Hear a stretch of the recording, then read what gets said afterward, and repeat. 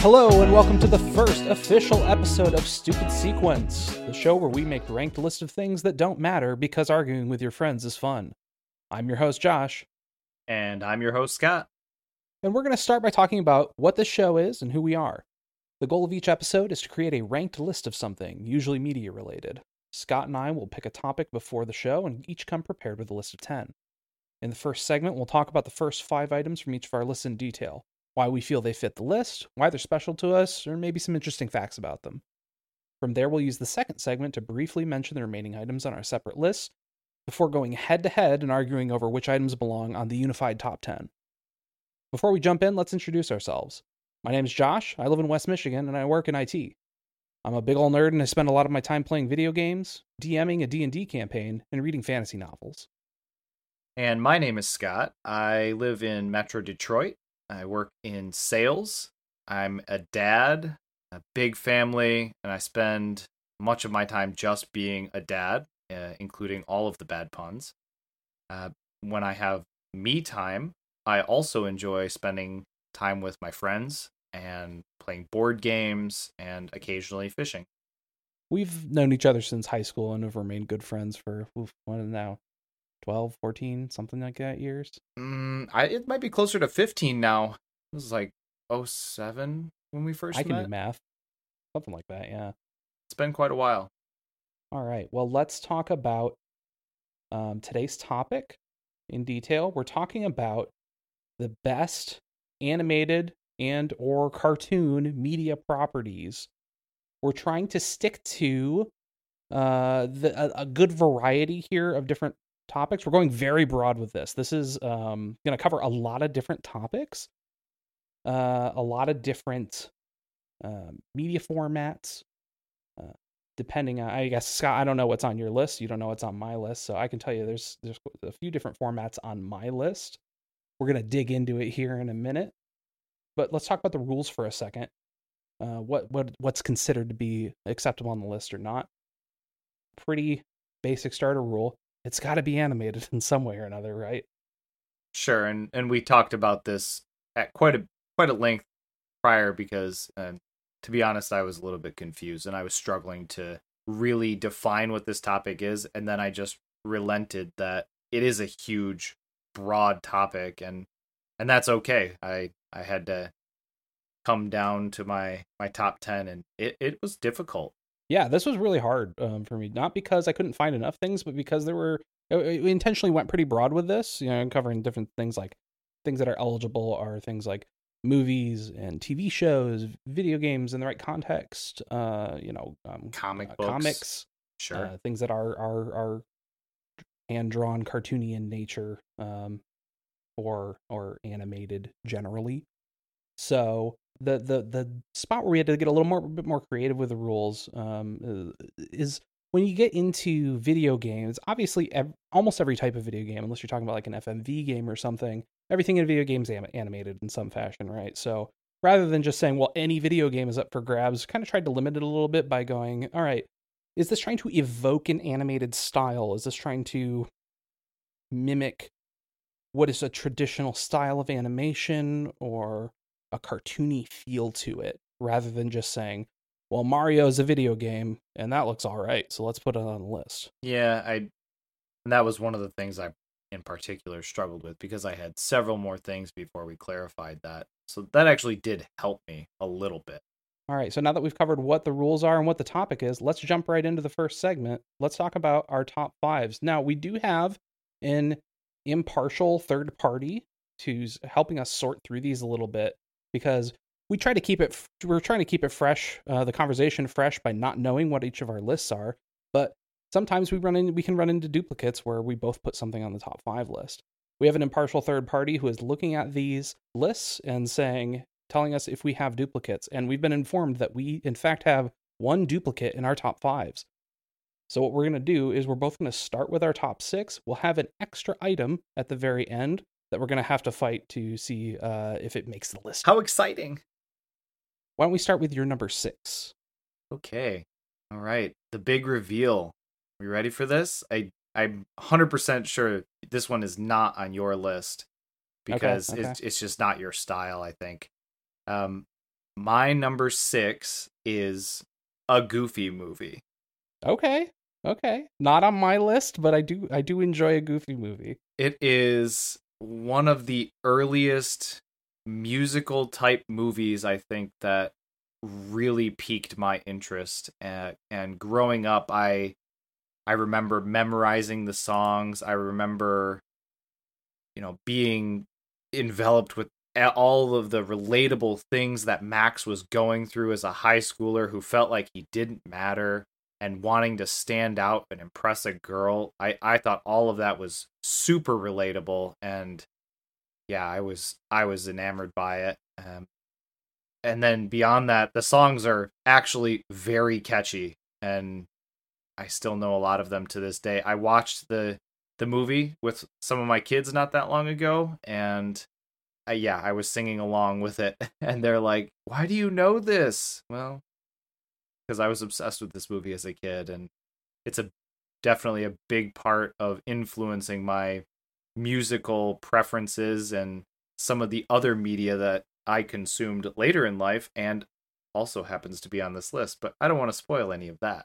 Yeah, I think I've seen a Goofy movie maybe twice in my life. Once as a young kid and probably as a teenager again. I remember enjoying it, but I haven't seen it in a very long time. Sure. I mean, who didn't want to be Powerline, right? And the fact that I'm gonna be honest with you, I do not remember Powerline. Okay, Powerline was the big singer. He was traveling to the concert. Well, he was supposed to be going on a fishing trip. That was another reason it was relatable, because there was a fishing aspect to it. And I mentioned I'm definitely a fisherman, so seeing the perfect cast, which in reality, not the perfect cast. Don't do it. You will tangle your line. But in the show, awesome. I thought it was really, really good. And to this day, I still very much enjoy it. The main thing I remember from that movie is Pauly Shore going, "It's the Leaning Tower of Cheesa." Yeah, that Principal Maze. Oh, busted. Yeah. Were you a Goof Troop fan as a kid? Yeah, definitely. Grew up watching that as well. Not every day after school, but it was on the rotation for sure. Yeah, I think that's where some of the disconnect is for me, because I never watched any of that as a kid. I was only exposed to a Goofy movie. Yeah, Goof Troop. I think it was a little bit more extensive, and there were a lot of characters that didn't quite make the Goofy movie cast, but yeah, Goof Troop was pretty enjoyable as well. But that's not on my list, so I don't worry. Let's not worry about that right now. And Josh, what is your number 6? My number 6 is something that I really thought was gonna make my top 5, and then I want to say yesterday, or maybe it was even earlier today, I messaged you and said, "Oh no, I've made a huge mistake. I've completely forgotten something that absolutely needs to be on this list," and ended up pushing things down a little bit. So my number 6 is Into the Spider-Verse. Tell me more. Spider-Verse is, I think, one of the most mind-blowing animation styles I've ever seen in my life. The stuff that they do with, so they use some pretty unique techniques for this, where they're animating different characters at different frame rates, and it really creates this different visual style for the character. So Miles, as he swings around in the movie, if you're not familiar with the movie, this is kind of Miles Morales as a younger Spider-Man, being trained by an older Spider-Man, Peter Parker. Admittedly, I have not watched this. Really? It is on my list. Again, being a dad, I have to be careful and prioritize time accordingly. And sure. Unfortunately, this has not quite made it to the top of the list of next things to consume. Yeah, so I just think it's fascinating the way that they because this is really kind of like a lot of ways a coming of age movie for Miles Morales as coming into his own as a superhero. You have what like I was saying before, what they were doing with that animation style is with Miles being animated at a lower frame rate than Peter is as they're web slinging around and things like that. You have it leads to Peter's animation looking much smoother and more relaxed, whereas Miles is jitterier and it really evokes a feel of like he doesn't really know what he's doing as he's swinging around and still learning. It's fascinating to watch, and it's not just that detail that they do that with. There's a lot of other aspects. I think in a lot of scenes, the backgrounds are also animated at a different frame rate than the characters are. So it's Interesting. really really interesting the things that they've done with that. I was not aware that they were doing that. Is that a common practice in other art? I don't know. I am by I no can't think of means another example. I am by no means an animation expert, but my understanding is that this movie is kind of pioneering that technique. It's a pretty recent thing. Oh, Some other things I enjoy about this movie is just a really well told story. If you like Spider Man, and let me tell you what, I like Spider Man. who You doesn't like have Spider-Man? you have I know some people. You have a really fun version of Peter Parker in this movie as kind of a schlub, kind of the Peter Parker that like didn't really get it all together. Not that Peter is always the most put together person in his various incarnations, but this one in particular is just like, this thing's never quite working out the right way for this Peter played by Jake Johnson. You have some really creative versions of the villains Mm-hmm. in this movie, really different versions from what you see in the comics a lot. I think it does a really great job of introducing here's who Miles is as a character to people who weren't fans of the comics. Obviously, Miles Morales showed up in the comics several years ago now, and really captured a lot of people's attention, really became a beloved character. And this isn't the first time he's shown up in non-comics media, but it's definitely the biggest splash that the character's made. Right. Very cool. I was not aware of all of that. Overall, really, really highly recommended. It's a great time. Personally, still surprised that I just couldn't quite get it in my top 5. Wow. Okay. It makes me curious which one you forgot and then realized later. I I have a feeling I might know what it is. I don't think it's the one that we supposedly have a duplicate on, which I also have a theory on. But yeah, no, this is interesting. All right, well, why don't we move on to your top 5? Okay, number Or number 5. 5, rather. Yeah, my number 5. So kind of a little bit of a theme here. What started as a love of musical esque movies. I mean, Disney's infamous for that. Goofy movie was no exception. But moving into number 5, we have the claymation classic Nightmare Before Christmas, Ooh. and I am I'm a pretty big fan of this. I think there's a lot of people who go super hardcore into it. I don't have any gear or costumes to make me look like any of the characters, but I really, really enjoy the music. And I've probably listened to that entire album, I don't know, countless times. It's definitely in the hundreds. Um, but Danny Elfman, man, he did a fantastic job with it. Even Tim Burton's animation style, I really was impressed the first time I saw it, and then later, I still have an appreciation for it to this day, and my wife also really appreciates it. I think if the kids, and we already started to introduce them to it, Halloween is one of our favorite holidays, so having that as a nice family movie to be able to point to and everybody can enjoy together, I think that's another staple in our household that I can't shake it. So I'm not trying to by any means, but yeah, really really Scott, good. Scott, I have an admission to make. You've never seen it? That's no, it's worse than that. Oh, okay. Oh God, Uh, you don't like it? so this is gonna be a somewhat controversial opinion, and I know this episode is gonna draw some ire from a lot of people because everyone I feel generally feels pretty strongly about animated stuff that tends to be pretty beloved. I have never made it all the way through this movie because I find it really boring. Wow. I'm So sorry. I you know know what? a lot of people really love this. Folks, It's that's just the not end of for the me. podcast. It's been great talking to you. You know, stay cool, and we'll talk another time. Bye. No, I'm just kidding. Just kidding. One other thing that I like about this, it did not actually make it into the movie, but there is an outro or a closing track that's on the album that was narrated by Patrick Stewart, where he monologues, and it is wonderful. I really, really like that outro, and I'm a little bit sad that it didn't make it into the movie, but for those who have listened to it, they know what I'm talking about. If you haven't listened to it, definitely check it out.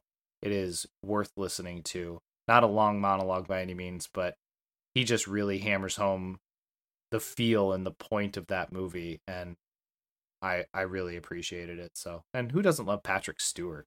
He's fantastic. Quite possibly one of the most iconic characters of all time. But you know what? That's another episode. Let's come back to that. Top 10 Patrick Stewart characters. Jean-Luc Picard. What are the other 9? I don't think there is anything else. Different episode. Yeah, exactly. Okay, well, enough about my number 5. What do you have? All right, next up on my list is this is the one that I forgot about and just absolutely couldn't get away with not having it on my top 5. It is Space Ghost Coast to Coast. Was that what you thought it was going to be? It is not what I thought it was going to be, but that is embarrassing because that's your profile pick. It's my icon on Discord right now. And has been for a long time. Yeah. So it's is an oversight on my part, but fortunately I caught it before we recorded the episode. Oh, listen, man. Space Ghost is incredibly important to me. It is a I absolutely love this show. It is so weird. It's such a bizarre thing. It really kind of, it basically led to the creation of Adult Swim as a platform through Cartoon Network, and kind of pioneered a whole new type of animated show that you really just didn't get. That kind of weird goofball, very awkward scenes style of comedy. Certainly in the animated scene at that time when the show came out in 1995, I believe. Oh man, I was not watching it. I wasn't watching it as a kid, to be clear. We did not have cable when I was a kid, so I did not watch it as a kid, but I came to it later as a teenager, and boy, I just fell in love with it. Huge fan. I kind of had a weird exposure to Space Ghost overall because despite us not having cable, we did have taped VHS things from various shows, including the spin-off of Space Ghost Coast to Coast called Cartoon Planet, which is just a bunch of goofy songs and weird little animated bits of the characters from Space Ghost interacting. And my siblings and I loved that stuff, so I guess not surprising that eventually I came to love the thing that they came from. So, I definitely remember some of the villains from Space Ghost. Zorak, yeah, and Brack. Those were the two that I remember. Yeah, and then you're kind of your other main character that you have on Space to Coast is Moltar, who is a lava man in a suit. Yes. Some of the stuff that I really enjoy about Space Ghost is the just you get a lot of different celebrities that showed up on that show. If you're not familiar with what the show is, basically they're taking animation from the Hanna-Barbera cartoon from the 60s, Space Ghost, a superhero, which was pretty terrible, poorly animated, and they're just reusing mostly cells of animation from that show and then reconstructing it with new dialogue with the idea that it is a late night talk show where they're interviewing various celebrities. What they would do when they would record the show is they would film actual video of these celebrities, ask them different interview questions, chop all of that up, and then have them be have the characters on the show be asking them completely different questions. And so a lot of it is just very weird non sequitur stuff. Sometimes you have celebrities that really get into it and are enjoying the format. You have other celebrities sometimes that are just utterly confused and have no idea what's going on. And that's a lot of fun too. You had people show up on that show. Some of the more memorable ones for me, you had like Weird Al was on there, Adam West, Moby, the Ramones, Joel Hodgson from Mystery Science Theater 3000, Metallica, Buzz Aldrin, just all kinds of different people. And it was just very all the fun. classics. Oh yeah, a lot of your late 90s, early 2000s celebrities. What hasn't Adam West been on? I mean, as far as animated shows, he's been on so many. Yeah, he really got into voice acting later in his life. There's a lot of weird. He learned to laugh at himself, which I think was just kind of from being Batman. How could you not laugh at yourself, right? And I think Family Guy does a great job of identifying that, and just he plays his own character who is just an absurd version of himself. And I don't know where the truth starts or ends with that character, so I like to believe it's all canon. For the show itself here, before we move on, I just wanted to call out a couple of things here. Various shows that ultimately wouldn't exist without Space Ghost, Coast to Coast. We got C-Lab 2021. A lot of people really love. Harvey Birdman, Attorney at Law, is a personal favorite for me. And then Aqua Teen Hunger Force, which literally the pilot of Aqua Teen Hunger Force is a Space Ghost Coast to Coast episode. Right. Where they show up in one of those episodes. Baffler Meal. It's really weird. If you've seen Aqua Teen, shouldn't be surprising that boy, it's really weird. Oh gosh, yeah. And then that. I'm with the shows I've included on my list. I'm trying to call out a few of what my favorite episodes of the show are that I could remember heading into this list. You got Knifing Around is a great episode. Banjo is a great episode. Bat Mantis, that's the Adam West one. And an episode called Gallagher, which weirdly enough does not feature Gallagher. Great addition to your list. I'm glad you caught it in time. I think it would have been pretty embarrassing had you completely left it out of at least your top 10. Mm-hmm. But all right, well, let's move on to your number 5. Number 4? Number 4. Sorry, lost track. My number 4 is not a musical. It is the... No, it's not a lot on your list then. Oh, man, I guess I gotta rethink my list here. All right, so number 4 is the new series of DuckTales. Okay, I've heard that's good. And this is, well, you probably heard that from me. This is David Tennant as Scrooge McDuck. You've got a couple of other key people. Danny Pudi from Community as one of the triplets. Ben Schwartz from Parks and Rec. Bobby Moynihan. Sonic the Hedgehog himself. Yes. Not the reason he's chosen. And then there's just a bunch of other classic returning characters. Launchpad's back, Webby's back, Flintheart is here, and Flintheart is just awful, but in a hilarious way. And yeah, there's some really good storylines in this one, and they start by identifying what the old series kind of was, and in a few of the episodes they make fun of themselves a little bit, but overall this one is completely revamped. It's updated. It feels way more relevant. I mean, there's a character on there that is basically Mark Zuckerberg, and he's awful. And I think, man, they really just struck gold with that one. And then there's, of course, the Beagle Boys come back, and yeah, it's the whole thing is just very well written, very well animated. There's a lot of really unique animation episodes. There's like a 3D type episode. There's a Tron-esque episode. There's some really weird mutation episodes. And I'm really impressed by the series.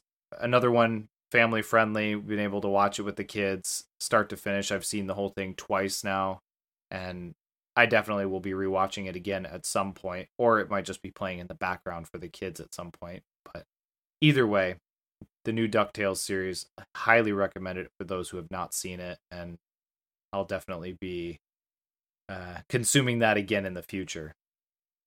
So you think it's better than original DuckTales? Yeah, definitely better.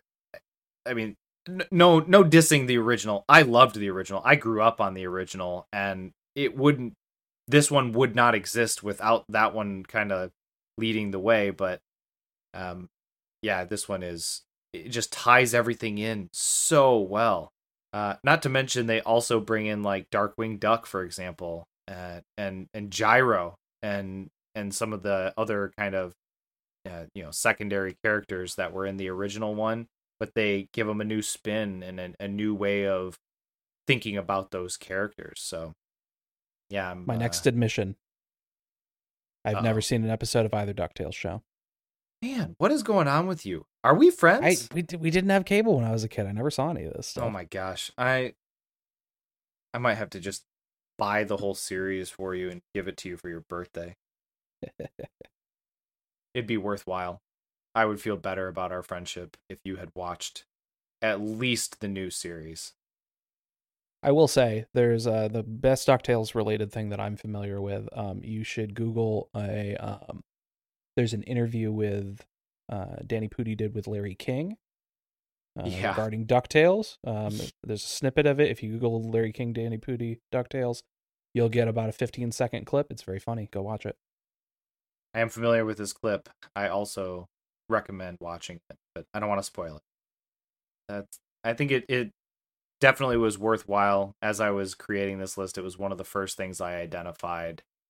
Did not make my top 3, but it definitely belongs in this list, and happy to include it. And I mean, what else can I say about it? The original one also had a movie based on it, and the treasure, what is it? The Treasure Hunt movie. Oh gosh. Anyway, that one fantastic.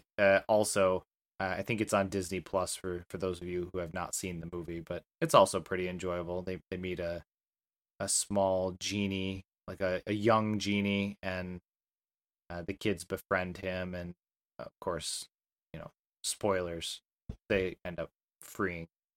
But anyway, yeah, good stuff. The whole universe is pretty great, but specifically the new series, very, very good. And man, it's funny. I've definitely heard it's good. From more than just you. Okay, you should watch it. No promises. I will force you to watch it. Next time I'm at your house, I'm just going to casually turn it on and then, oh, hey, look what's on. Let's check this out. Who doesn't love the spirit of adventure? Me, I hate the spirit of adventure. You would hate the spirit of adventure. This is why you hate Legend of Zelda. No, that's not true at all. No, but it might as well be after this conversation. I'm sorry to have disappointed you so thoroughly. I'm going to sulk in the corner. Why don't you tell me what your number 4 is? My number 4 is what I am 99.9% sure is the duplicate on our lists. It is Avatar: The Last Airbender. What? Yeah, that's on my list. Yeah. Figured from our discussions separate from this show. Yeah, felt pretty safe thinking that was on there. Yeah, I kind of identified that as the duplicate as well. So where's that on your list? That is my number 2. Okay. I really like Avatar: The Last Airbender. It's very good. It's very good. Not the blue people. Nope. That one's also notably not the film The Last Airbender. Oh my god, no, not the film. Not animated, so wouldn't be able to make this list. But okay, don't get me started on that. I maintain the worst adaptation of anything ever. Moving on to actual good Avatar. Ooh, yeah, that's a bold statement. Keep going. So one of the things I love about this, I want to not try to dig in too much here, just because I could talk about the show for an hour about how great it is. Good, I got all the time in the world. One of the things I really love about it is it really digs into a lot of heavier topics, while still feeling like a kid's show. It feels like something that kids can find approachable, think about the things that are being discussed there, while still hitting for older audiences. I didn't Sure. watch this one as a kid either. I probably watched it for the first time when I was about 20 and really just fell in love with it very quickly. I think that's about how old I was, college age. Yeah, about 20. Yeah, you're right. That the whole show, just every single character in it, I struggle to think of an example. Every single character develops and grows in some way throughout that series. Yeah, Even definitely. in some individual single episodes, characters grow, and it's amazing the way that they did that. I applaud them for sure. I mean, this is another series that I've watched probably 3 or 4 times at this point, start to finish. The last 4 episodes, Mhm. with the final battle sequence. Oh my gosh! The first time I watched that, I felt immense relief and like shock at the way it ended. I was very happy with it. I would Very say very satisfying. it's certainly one of the best endings of an animated show I've ever seen. Definitely. And honestly, best endings for most just TV in general. Sure. It gave me chills. I remember where I was when I watched it in my loft in my dorm actually. Oh man. Yeah, that was a couple years back. I really like the cast of characters. The just it's got the kind of your core cast is all very likable, very very relatable as they're kids that are just going out trying to save the world really without really knowing what they're doing or how to do that, and watching them grow and learn along that journey is just really compelling. One of the things I really like, I find interesting about Avatar that you don't see a lot in kids media is it's got not the hardest magic system, but it's a fairly hard magic system. And if you're not familiar with that terminology from generally fantasy literature, the concept of a hard versus a soft magic system is how well defined are the rules? How much does the audience know from scene to scene what these characters are capable of when they're utilizing magic? You got different ends of the spectrum where something like a Harry Potter or like the Force in Star Wars is very, very soft magic. The magic is able to do kind of whatever the plot wants it to do in the moment versus, like if you're familiar with the works of like a Brandon Sanderson or something, very rigid rules based magic. And Avatar, I think, skews more towards the hard end of the spectrum, which you really don't get a lot of in kids media. Mm-hmm. Now, I would argue they start to, no pun intended here, bend the rules a little bit. And with that, and the new series that came out after that, Legend of Korra, I Also, think, very good, yeah, very good. not on my list because Agreed. Yeah, I same. specifically called out the first series on this one. But yes, also very, very good. They do show some new ways of adapting the magic system in that, and I thought that was pretty cool. Of course, it's Right, years into the future.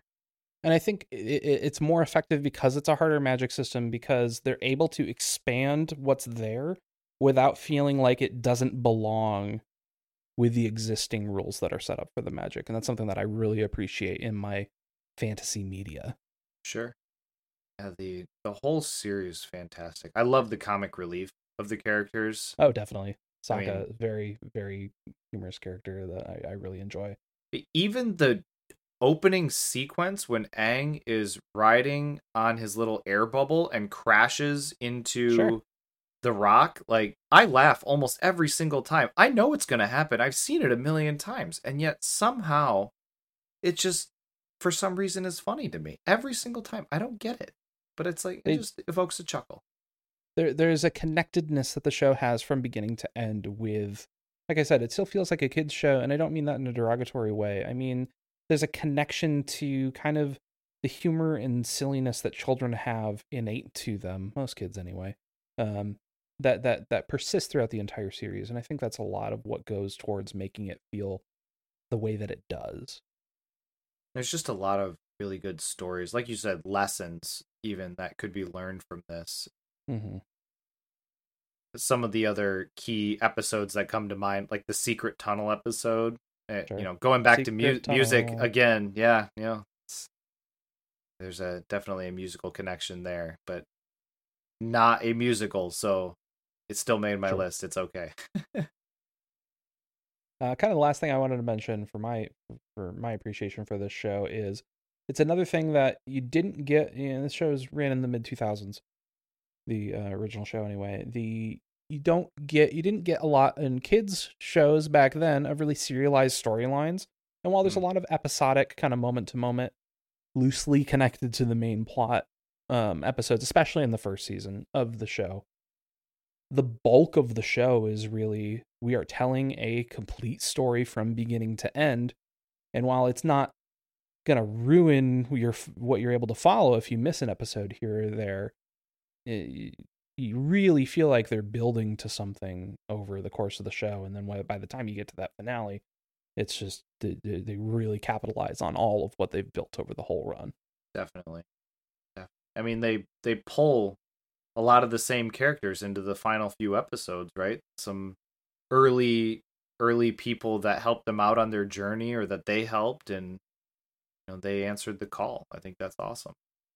Question for you on this one: who is your favorite character? Oh, it's Zuko, easily. Zuko. Love Zuko. Okay. Dante Bosco for life.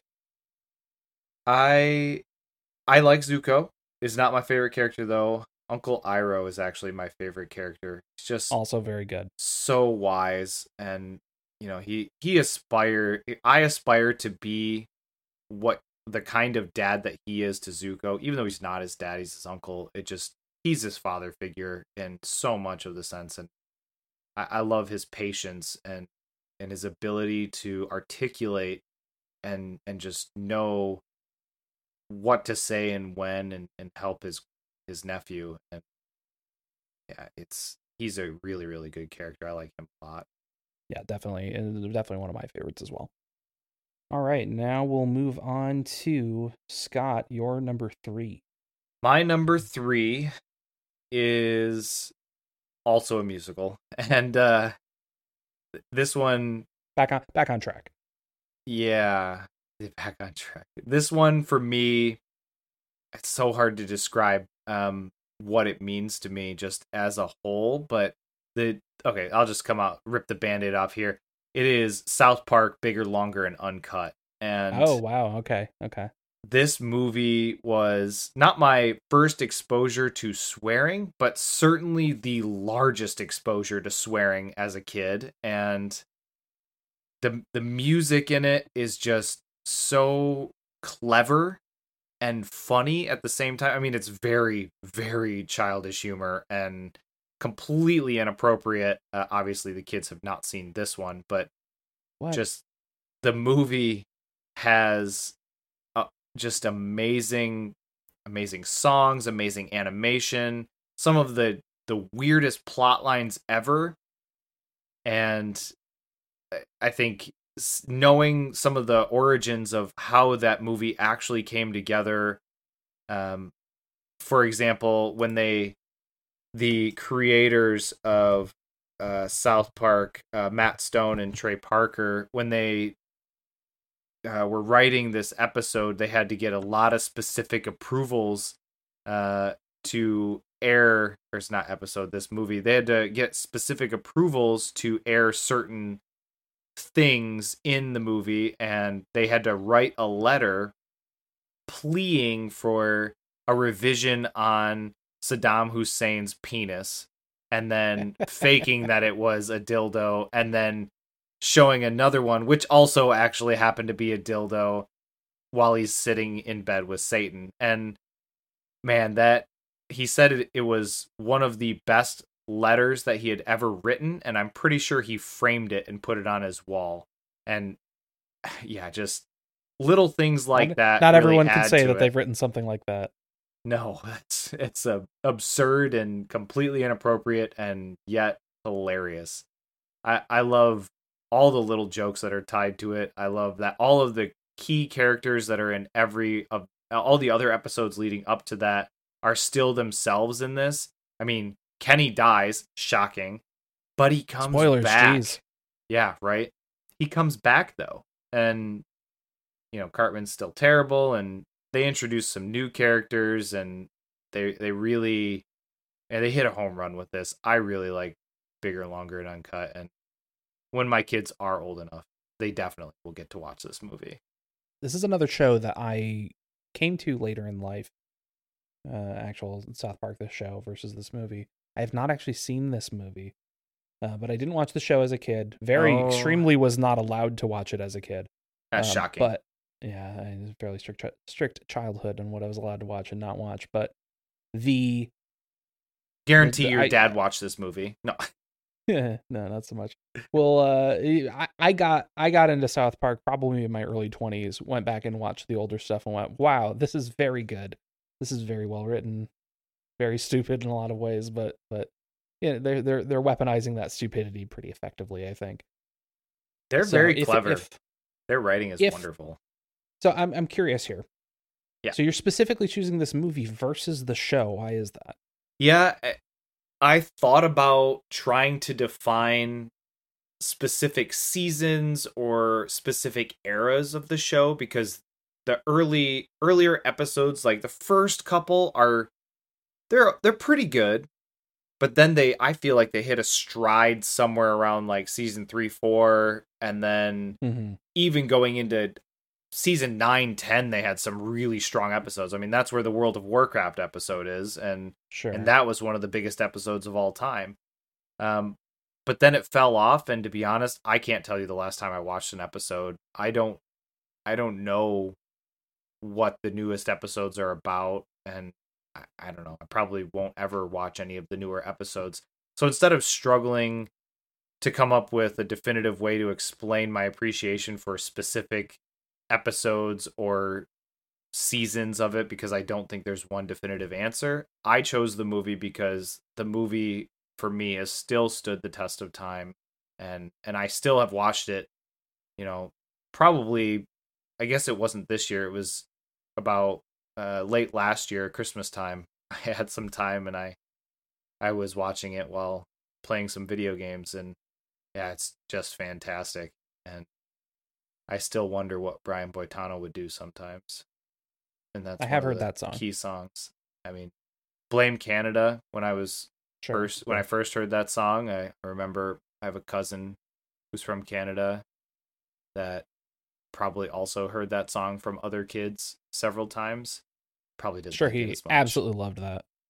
Yeah, I mean, songs with your name in it, or a reference to you or your culture that is unique in some kid group or school group, it can definitely ruin you. I think of like, oh god, I don't know. Yeah, you wouldn't personally know it. You personally wouldn't know anything about this, would you, Scotty? No, Scotty doesn't know. Yeah. No. Oh man. I also appreciate that a lot of the songs in here are not just straight up swearing. They're how to not swear.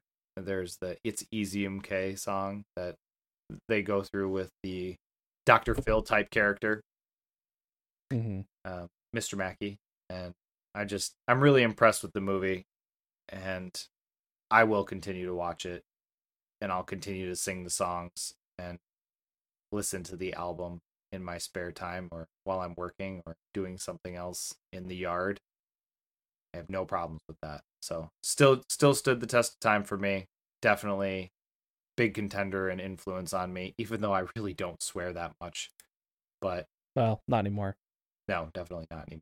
And so, yeah, that's why it's number 3 on my list. Good choice. What do you have for your number 3? Well, I'm going to maintain my streak of not choosing musicals. Dang. We're going to pivot format here. We're going to The Legend of Zelda: The Wind Waker. Oh. This is a hell of a game. I really, really love this game. Came out on the GameCube in 2003, I believe.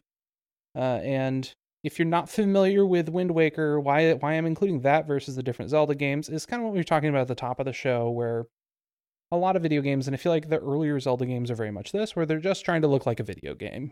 They're not really trying to evoke a specific style, whereas Wind Waker pivots to a very cel-shaded, very cartoony style.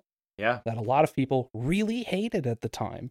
There was a huge backlash to this because people wanted their mature Zelda and everything, and they wanted their follow-up to Ocarina of Time and Majora's Mask, where especially Ocarina of Time, where Link is an adult and he's cool, and I can project my I can Adventure make myself fantasy. feel I can make Yeah. myself feel cool. I want to be like Link, not like some kid, And those people are idiots because Wind Waker is an incredible game. It's so good. It's such a fun time.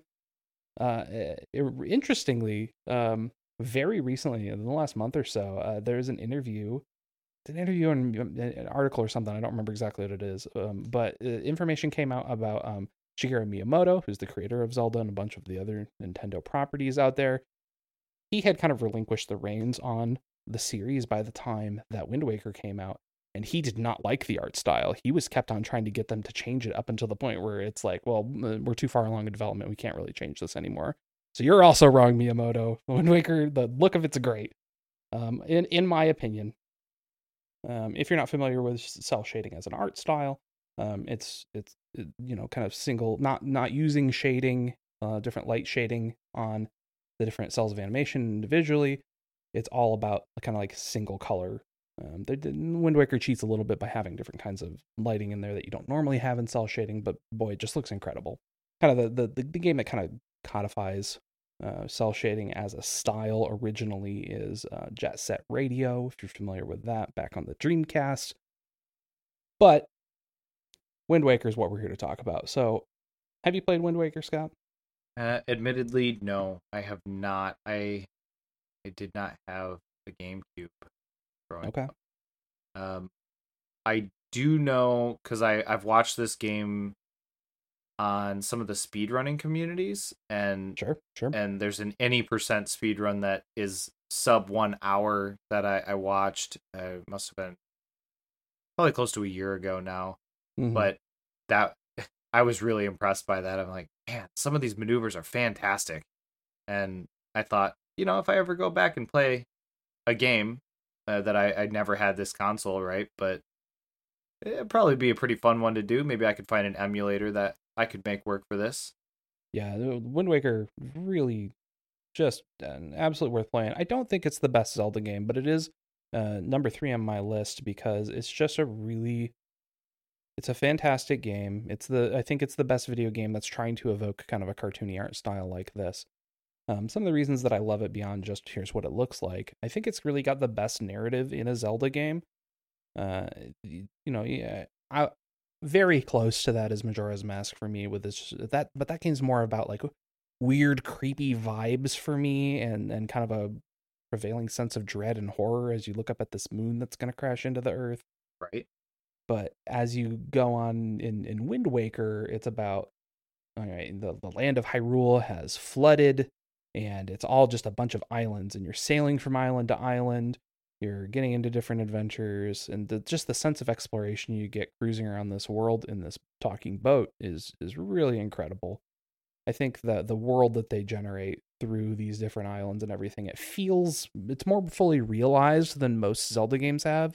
It feels like there's cultures and a place and interconnectedness between these different islands and things like that have relation to each other, rather than being like, well, this is the place where these people are, and then here's the place where these people are, and they're just kind of here, like some of the earlier Zelda games may have had. Yeah, no, I mean, it sounds great. And from what I've seen on those speed runs, it's right up my alley. I love adventure style video games, so and how can you not like Link? So Good old action adventure. I also want to mention the soundtrack to this game's phenomenal. It's got really great character designs, and especially, I think, best Ganondorf in the series. Very, very cool. As a recurring boss, your main villain for a lot of those games. This is my favorite version of him. okay, then yeah, I have something to look forward to. All right, so we've covered your number 2 already, Scott. So I Yeah, guess we got to bounce from my number 3 to my number 2 go before for we it. dig into our number 1s. Yeah, go for it. My number 2 was very nearly my number 1. I really had to think a lot about this, but in this instance, this one ended up falling the number 2 spot. It is a Batman, the animated series. I figured this would be on your list for sure. You've talked to me about it a number of times, so no surprises. But elaborate. Why is that your number 2? So Batman the Animated Series is my number two because for a lot of different reasons. The biggest I think is these are the definitive for me personally, and a lot of people have a lot of very different feelings on this. There's a ton of different Batman media out there. For me, these are the definitive versions of most of the Batman characters. Mark Hamill's voicing of the Joker is just incredible. It is the definitive Joker performance in my experience. Heath Ledger Joker is very, very good and a very different thing. My favorite of the live action Jokers for sure. But if I just think about the character overall over its entire duration, I got to give it to the Mark Hamill Joker in this show.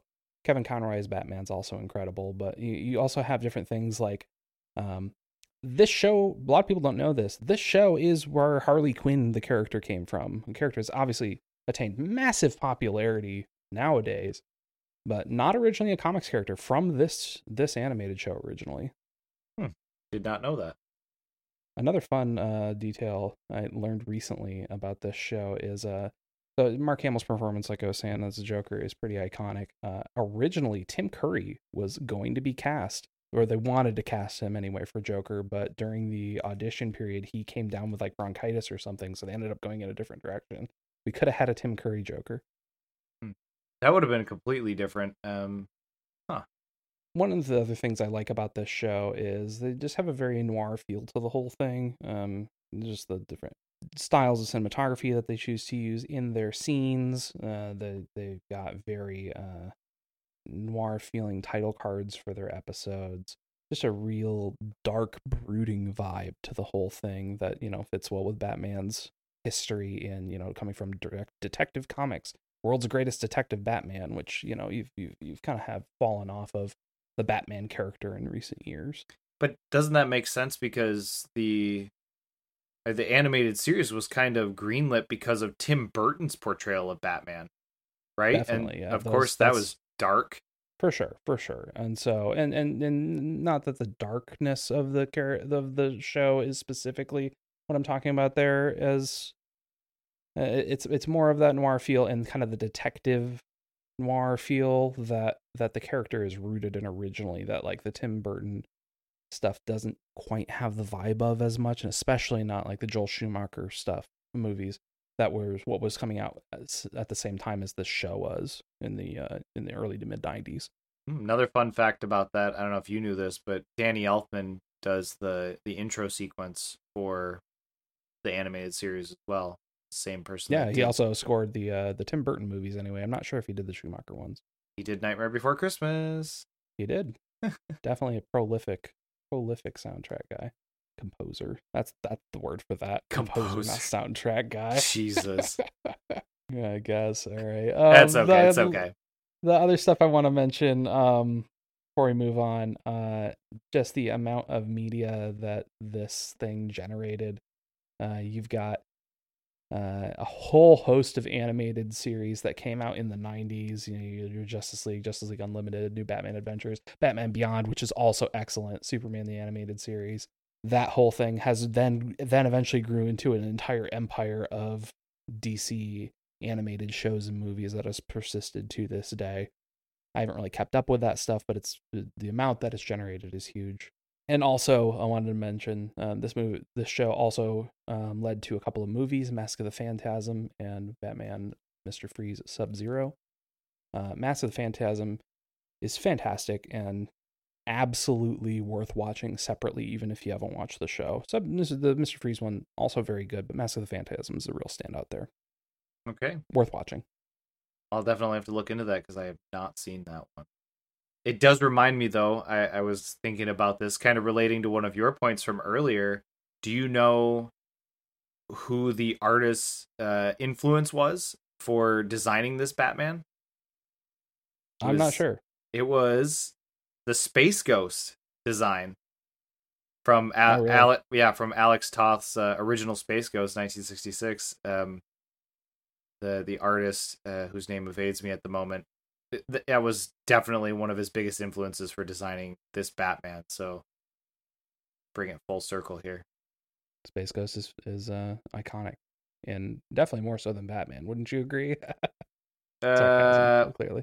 Well, I don't know. You had it lower on your list. Batman was Oh yeah, higher. okay, okay. I'm wrong clearly. I don't know. You just trying to contradict yourself? What's going on here?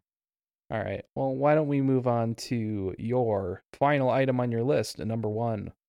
So this one is near and dear to my heart. My number 1 pick for top animated property in media is the Pokemon trading card game. Oh wow. Okay. I really could not have created this list and not included it, and I don't play with the cards anymore, but I still have all of my cards. I chose some of my favorites and I framed them and I have them hanging in my office wall. And I think most of my childhood was spent around collecting these cards, battling friends, watching the TV show in addition, seeing how it relates to everything that's going on. And then I went so far as to join the Pokemon League. Okay. And every Saturday, I would go with a friend of mine, and we would probably buy a couple packs and meet up with like probably 50 other kids and just battle. And it was a lot of fun. Like there were stages, you could collect badges in the same way. I mean, it was very coordinated, and a lot of my childhood I think was defined by that entire universe, and so I could not have a list of this without including the Pokemon trading card game. Beyond just the game itself though, focusing more on the animation, I love that every card has a slightly different art style.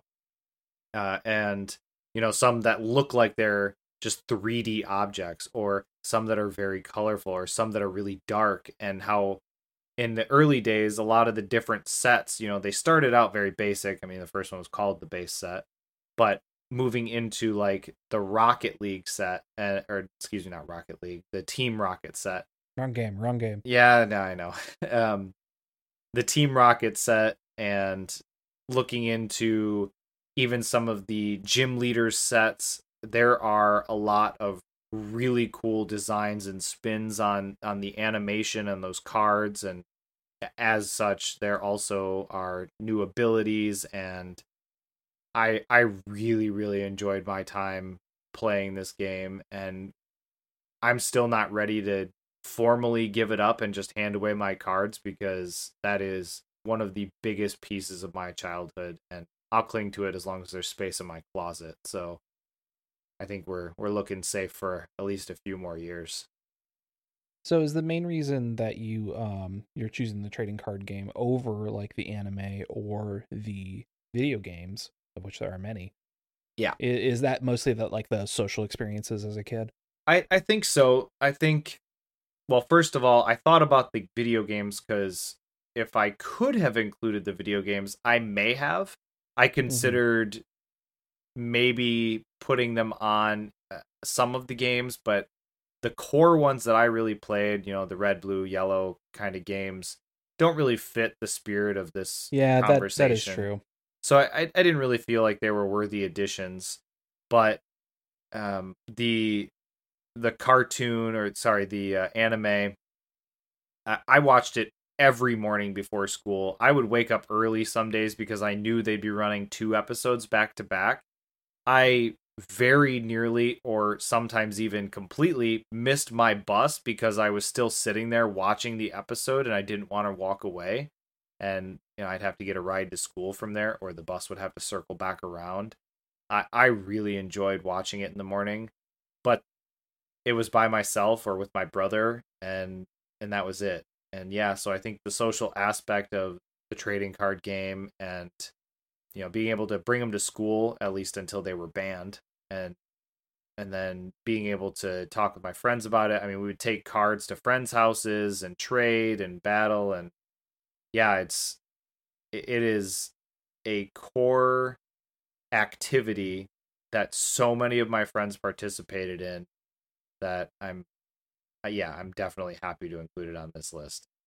I think whatever you have at number 1 is wrong, and it's not even worth mentioning. So let's just go ahead and get into our. Oh, I'm just kidding. Go ahead. What about you? Did you play Pokemon cards? Do you have some Pokemon cards still? I never touched any of the card stuff at all. I didn't. This is a Pokemon's another property that I was not permitted to engage with as a child Is it because because it's they the were work of the devil? is pocket monsters, and monsters are bad. I guess I don't know the logic behind why Pokemon was not allowed was not never made very clear to me. But so I came to play the video games probably as like my early teens Sure. and enjoyed those, and then kind of after getting through the first few of them, I kind of came to the realization for me that like this is kind of the same game over and over again. We're inserting different Pokemon, but the structure and the gameplay is pretty much the exact same thing every time. I know that's blasphemy to some of the hardcore Pokemon fans out there, but just for me at that time of my life, kind of caused me to disengage with the property. I never really watched the anime or anything like that, so I kind of just went from playing those video games to not really engaging much with Pokemon for 15 years after that. Fair enough. And I think you're right to some extent. The main games are very much copy and paste. At least they were. I've been told that some of the newer games, because I have not played them, some of the newer ones, they heard that feedback and they made some changes to make it feel a little bit different, a little bit more new and fresh.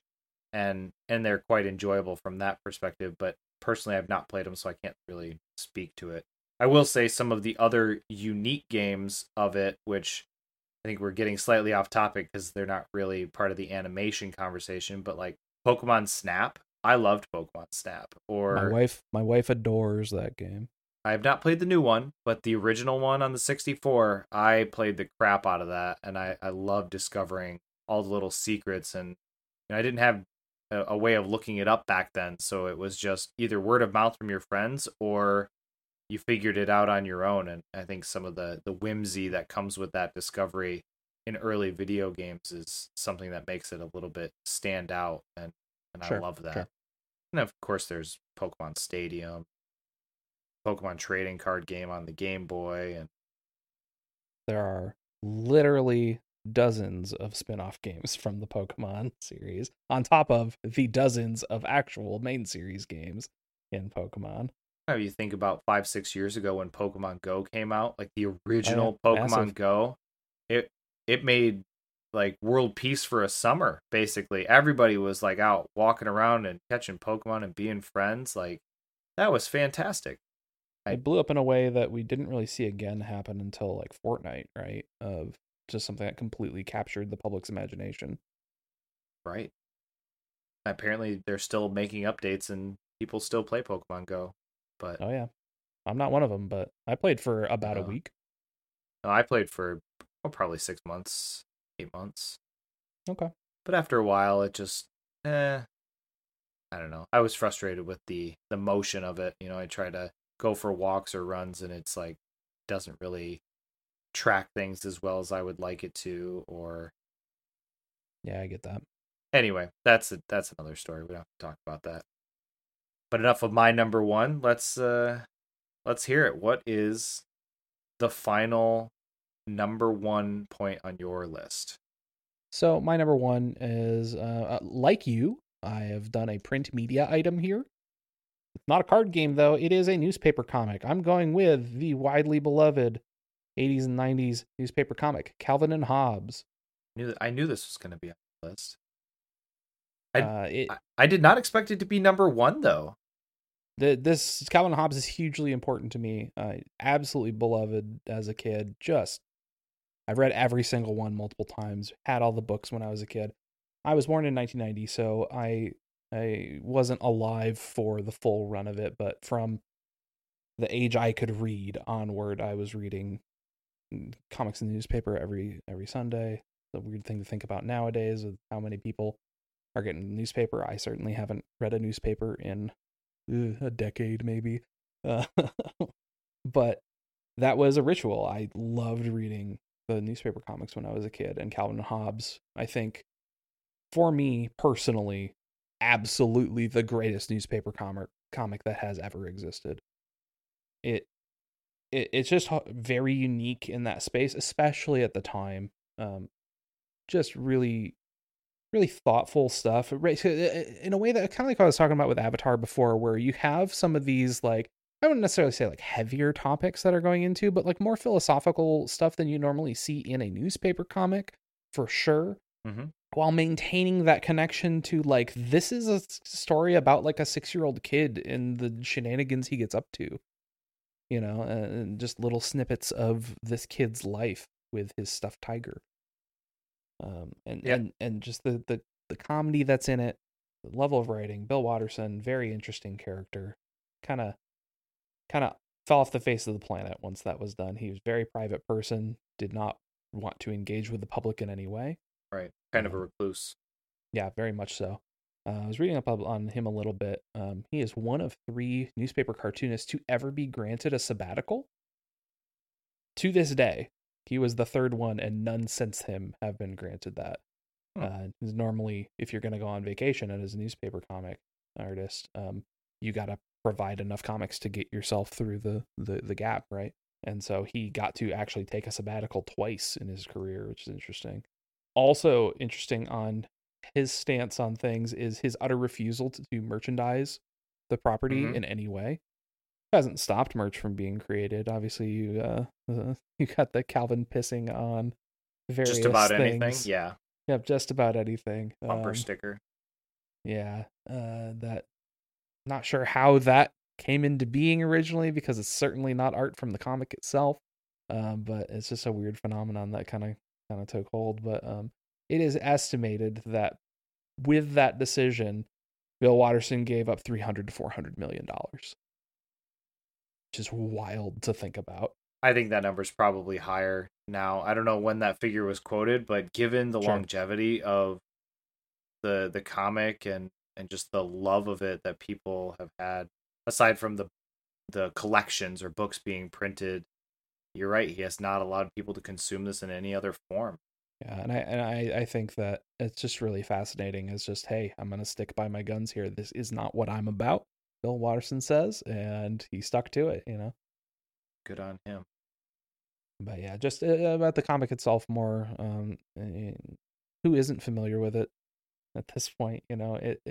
It's such a deeply personal thing to me, just as a childhood experience that I still go back and revisit periodically, just because it really appeals to all ages, kind of a thing. You don't have to be a kid to enjoy it, but kids can enjoy it even if they're not getting every little bit of references and ideas and stuff that Watterson's throwing out here. So that's why it deserves a spot on my number one on my list anyway. Yeah, I mean, my older kids have read them all, thanks to their papa and their grandfather. He has all the comics that they grew up reading. And then you're right. I think some of Bill Watterson's own personal things that he was going through would seep into the comic occasionally, where things got existential and philosophical, like you said. And those deeper comics, which were kind of a break from the norm of the otherwise zany or happy-go-lucky things going on, and they were overtly political, or overtly political. Yes, I deeply enjoyed all of them, and I struggle. I have one other one that I personally enjoy a lot. I don't know that it's better than Calvin and Hobbes, but of course Dilbert is, for anybody who's ever worked in an office, they can appreciate the humor of Dilbert, but I think Calvin and Hobbes beats it. You're right to have it on your list. I didn't expect it to be number one. It must have been one of the few pieces of approved media in your household growing up. Yeah, no, my dad also loves Calvin and Hobbes, but Dilbert was banned, right? Because Dilbert's like satanic or something. No, Dilbert was fine. I read the whole newspaper section every day. Oh, okay. I enjoyed Dilbert as a kid. I enjoyed Garfield. Didn't enjoy things like, I don't know, Haggard the Horrible as much. The Lockhorns. We could just turn this into a podcast about talking about newspaper comics. Let's not do that. Well, we can't talk about them without including Far Side as well, which I believe maybe is a close number 3 for me. Maybe even higher than Dilbert now that I think about it. That's on my honorable mentions list when I was putting this list together for sure. Nice. I had Calvin and Hobbes on my honorable mentions. I wanted to find a space for it in my top 10, but it does not have the significance for me in the same way it does for you, I think. As much as I enjoy it, I think it's a little bit different. Yeah, it's kind of like how, you've got this deep personal connection to the Pokemon TCG just through those childhood experiences and everything. I think Calvin Hobbes is meaningful for me in a similar way. Yeah, you joined the Calvin and Hobbes League and met up with other kids absolutely. on Saturdays and battle with my Calvin Hobbes cards, the traditional experience that every kid has. Last winter, when we were building snowmen, I had the idea that we should build an army of 100 mini snowmen, kind of like Calvin did, and point them all at people walking by my house. That's pretty fun idea, but in practice, there was not enough snow. I needed more. So that's a lot of work too. Snowman, a lot of work.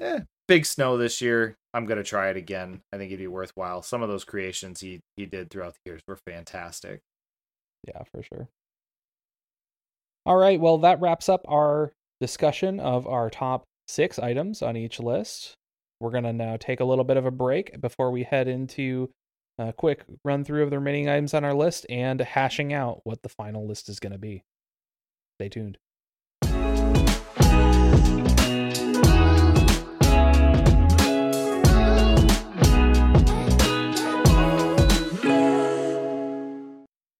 Welcome back, everyone. If you made it this far, then you're probably enjoying yourself at least a little. In that case, an honest rating or review or simply referring a friend would really go a long way to help get the word out about our new podcast.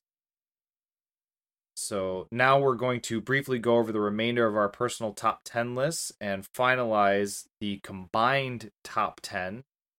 So thank you for listening, and now on to phase 2. All right, Scott, why don't we get into your 7 through 10? Sure. Before I get into my 7 through 10, any guesses at how many musicals are in this list? I'm going to say 3 more is my gut.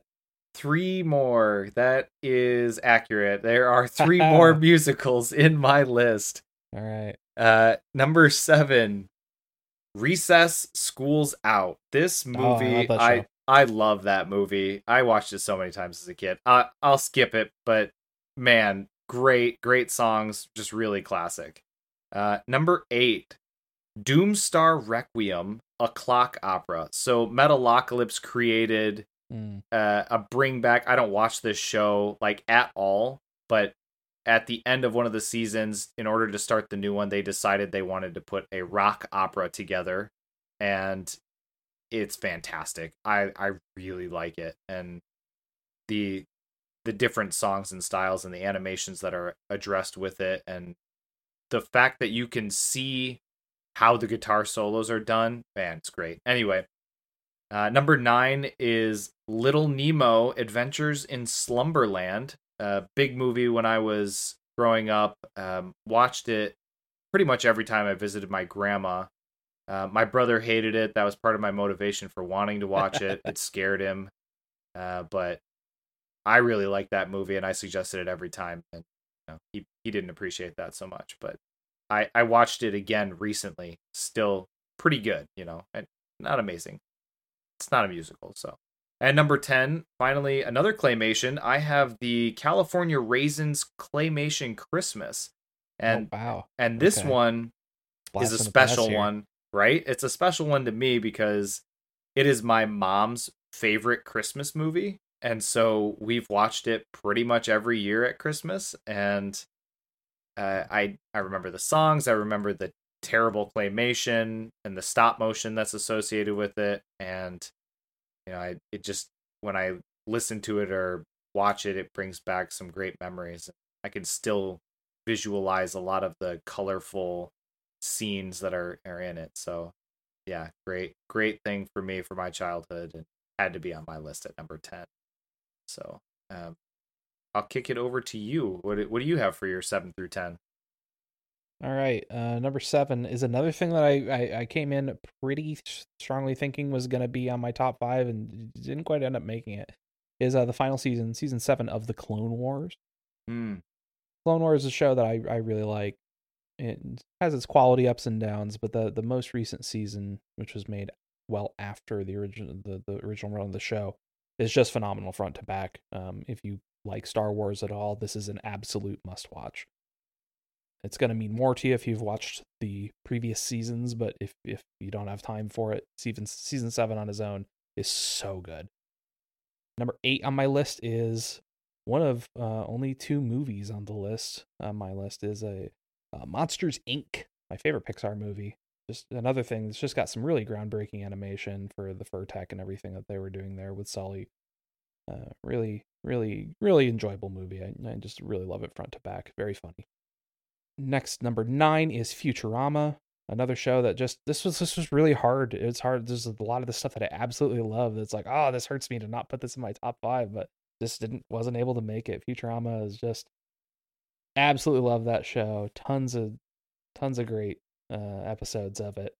The show can't die. They just keep bringing it back. First it was on Fox and Comedy Central. Now it's coming back to Hulu again. So, apparently a lot of other people agree with me. So very, very good show. Really love it. They have a big following. My next door neighbors had that as their cake topper. But anyway, keep going. Finally, my number 10 is the recent Castlevania Netflix series, which you may or may not describe as an anime, depending on how you define anime, but it is definitely an anime style. This one's especially meaningful to me just because I am a huge mark for Castlevania as a video game series, and this is just, as much as we talked about Avatar: The Last Airbender, the movie, the M. Night Shyamalan movie of that just being a horrible adaptation, this is about as close to a perfect adaptation of something as you can get, just because it perfectly encapsulates what the vibes and visuals of those games are while packaging up into a more of a coherent story. Okay. Now that I'm looking at our list 1 through 10, there's not a lot of overlap, as we said, but there's a lot of differences here. This unified list is going to be something. So if we we're kind of, as we're discussing here, we're kind of moving over. We use a document here to kind of visualize what we're doing. Not helpful for audio listeners, but helps us sort things out. I'm going to move our top 5s over because I think those are most likely what's going to make it onto the final list. Yeah, probably. Does not automatically. We'll discuss it. We'll find out. I think pretty strong case for Avatar: The Last Airbender being at least in the top couple, given that we both value it pretty highly. Yeah, I almost put it at my number 1 personally, but Pokemon eked out that win. I mean, yeah, Avatar, easily one of the best shows I've ever watched, let alone animated. And sure, it's been recommended to me even prior to me watching it by multiple sources of all different diverse backgrounds and, I mean, ages. My uncle recommended it. He's 50s. He loves it. He was the first person to recommend it to me, so kudos to him for putting that out there. Yeah, so since we have a duplicate in here, we've got a missing slot. This is 9 items. Mm-hmm. So let's kind of place these 9 where we feel like they belong, and then we'll maybe talk about what that 10th one should be. I don't think Pokemon's number 1. Well, on the unified list. You know what? Maybe you should have been around at a younger age and come with me to the Saturday Pokemon League, and then we wouldn't even have to argue about it. It would just be a known thing. Pokemon is number 1. Unfortunately, our lives took different paths, and I just don't have the same connection to it that you do. Well, why'd you have to grow up in a different state, huh? Well, that'll happen sometimes. Not exactly within my control. So I would push for Avatar being over Pokemon personally. So you're suggesting number 1 overall on our unified list is Avatar? Let's put it there for now and see how it feels as we talk about these other ones. Okay. I'm not too upset by that. I guess I can be okay with it. But I mean, clearly Pokemon's like a number 2.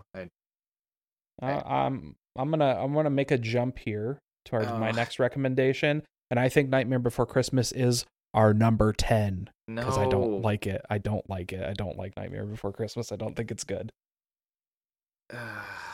I didn't even have Calvin and Hobbes in my number 10, but I did have it on my kind of honorable mentions. It was on my list before I polished the list, so I guess Calvin and Hobbes doesn't have to be number 10. Yeah, really, really cutting to the core on this one. Looking at the other ones that I have on there, I guess I'm okay with that. We can put Nightmare Before Christmas at number 10. You definitely have other items on here that I never really engaged with, but Nightmare Before Christmas is the only one that I actively dislike. Okay, I'm gonna make a jump then and say right after that should be Space Ghost. While I have watched it and I have enjoyed it, I don't have the same connection as you do, and um, even though it's your avatar or your icon for your profile on Discord, sometimes I think I should just change mine to Zorak so I can be controversial. Zorak's great. More Space Ghost representation. No, less. And It pains me, and I want to stress this is painful for me to put this low on the list. But I accept it. Well, hold on. I could make an argument that Legend of Zelda Wind Waker should actually go number 9 because no, absolutely I haven't not. played it. No, hold on. I haven't played it. I didn't have a GameCube, and I don't know if I'll ever get to play it. As much as I'm well intentioned to do so, I don't know. That sounds like a personal problem. No. Hold on.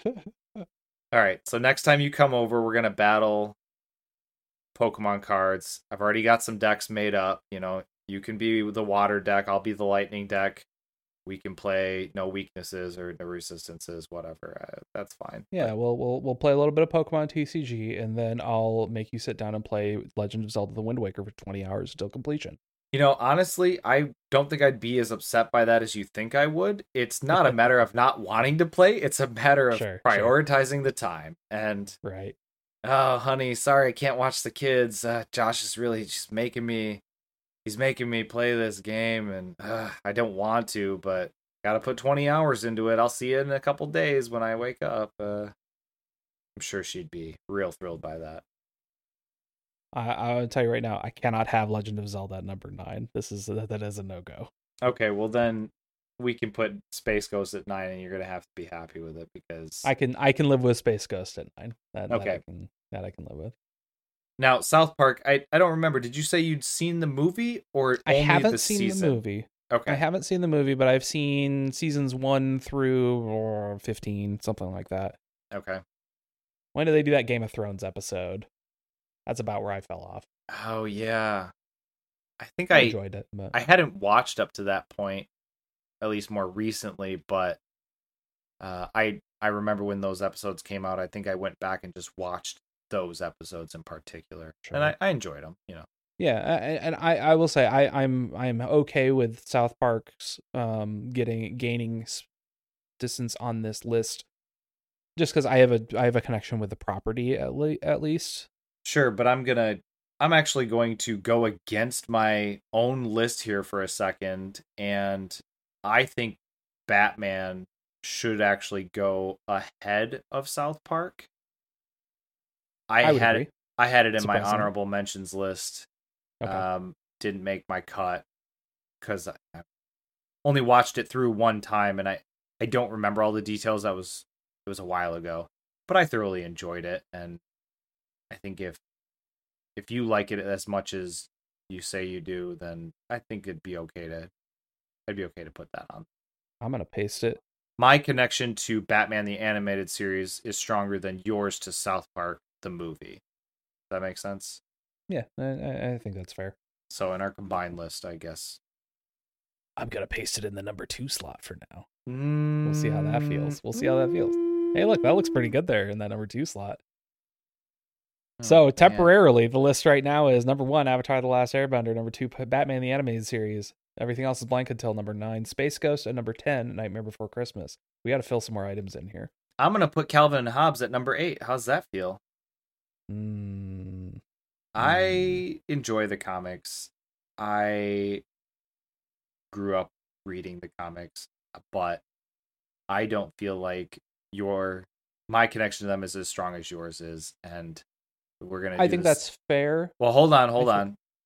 But again, same comment with the Pokemon versus Calvin and Hobbes, my number one versus your number one. I think my connection to Calvin's stronger than yours is to Pokemon. So if you want to put Pokemon at 8 and Calvin at 7, I'd be okay with that. And actually, hold on. Okay. Oh no, I can't do that because Well, don't forget, we need to pull an item in. We're only at 9 items here, just looking at our top 5s because we have that duplicate. We need to pull something else in. If we look at our number 6s, that's Into the Spider-Verse or Goofy Movie. Well, obviously Goofy Movie. No, that's a clear winner. That should really be number 1 overall. Wow. Okay. Man, this is tough. I don't know. Yeah, it's tricky. This is a tough one. I'm inclined to put Legend of Zelda lower on the list just because I haven't played it. I like the other Legend. I would argue for Calvin and Hobbes over Zelda.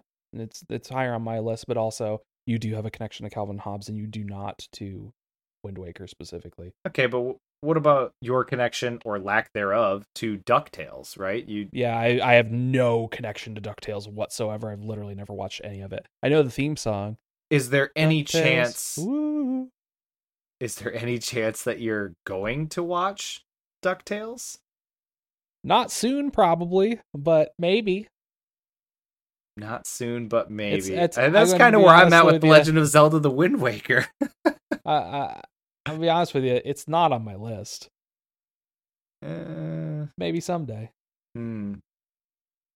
Oh man, I think the unique animation and styles of Legend and Zelda that you described, and even just looking at some of the images online and watching in that speed run, I get why it's on your list and why it's a unique property.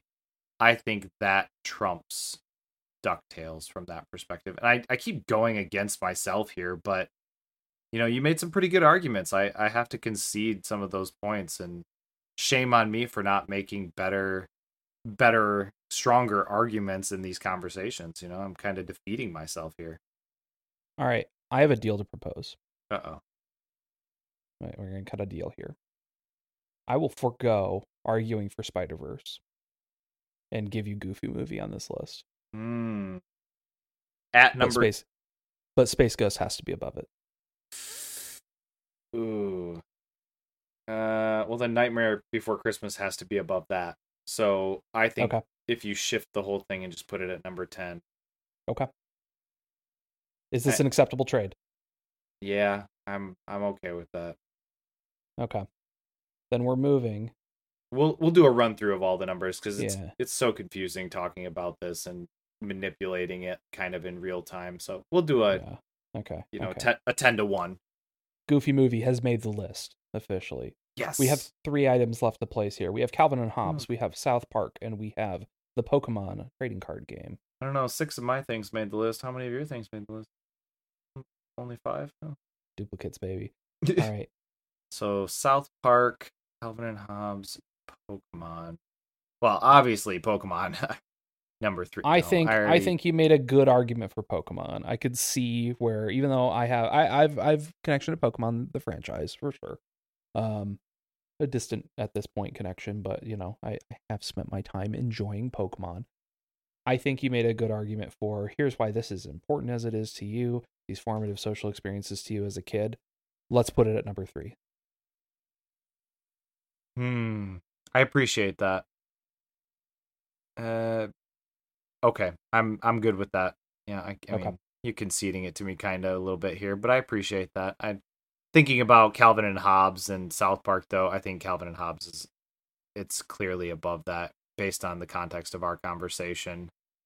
And I'd love to argue that South Park, for me personally, definitely more important. And with your watching of the show, I don't know. I think there's probably some equal balance here. Given that Calvin and Hobbes has had such longevity with all of it, I think it beats it. As much as it pains me, if Calvin and Hobbes was a musical, we wouldn't even be having this conversation.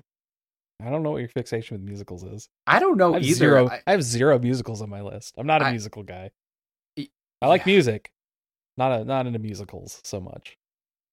I am realizing now how much I'm into weird musicals, not just animated ones. It's such a weird thing about me that I never realized until I started talking about it with somebody. Like, oh, hey, have you ever seen this show? Oh, yeah. Well, have you seen this other one? I'm like, yeah, I have seen that other one. Oh, what about this one? I'm like, yeah, why are you naming? Oh my God, I'm into musicals. And suddenly it's like, okay, well, that's okay. I don't generally like any of the traditional musicals. I like the really obscure ones, but that's a conversation for another time. Scott's number one musical of all time, High School Musical. God, no. God, that's number 2. Camp Rock. Obviously. No. All right. No. I'm okay with this list as it stands. Are you okay with this list as it stands? We'll run it down if you are. Yeah, run it back. Start with number 10. What do you got? All right. At number 10, we have A Goofy Movie. At number 9, we have The Nightmare Before Christmas. Number 8 is Space Ghost Coast to Coast. Number 7 is DuckTales 2017. Number 6 is The Legend of Zelda: The Wind Waker. Number 5 is South Park, Bigger, Longer, and Uncut. Number 4 is Calvin and Hobbes. Number 3 is the Pokemon Trading Card Game. Number 2 is Batman the Animated Series. And our number 1 best animated or cartoon media property of all time is Avatar: The Last Airbender. I'm feeling good about this.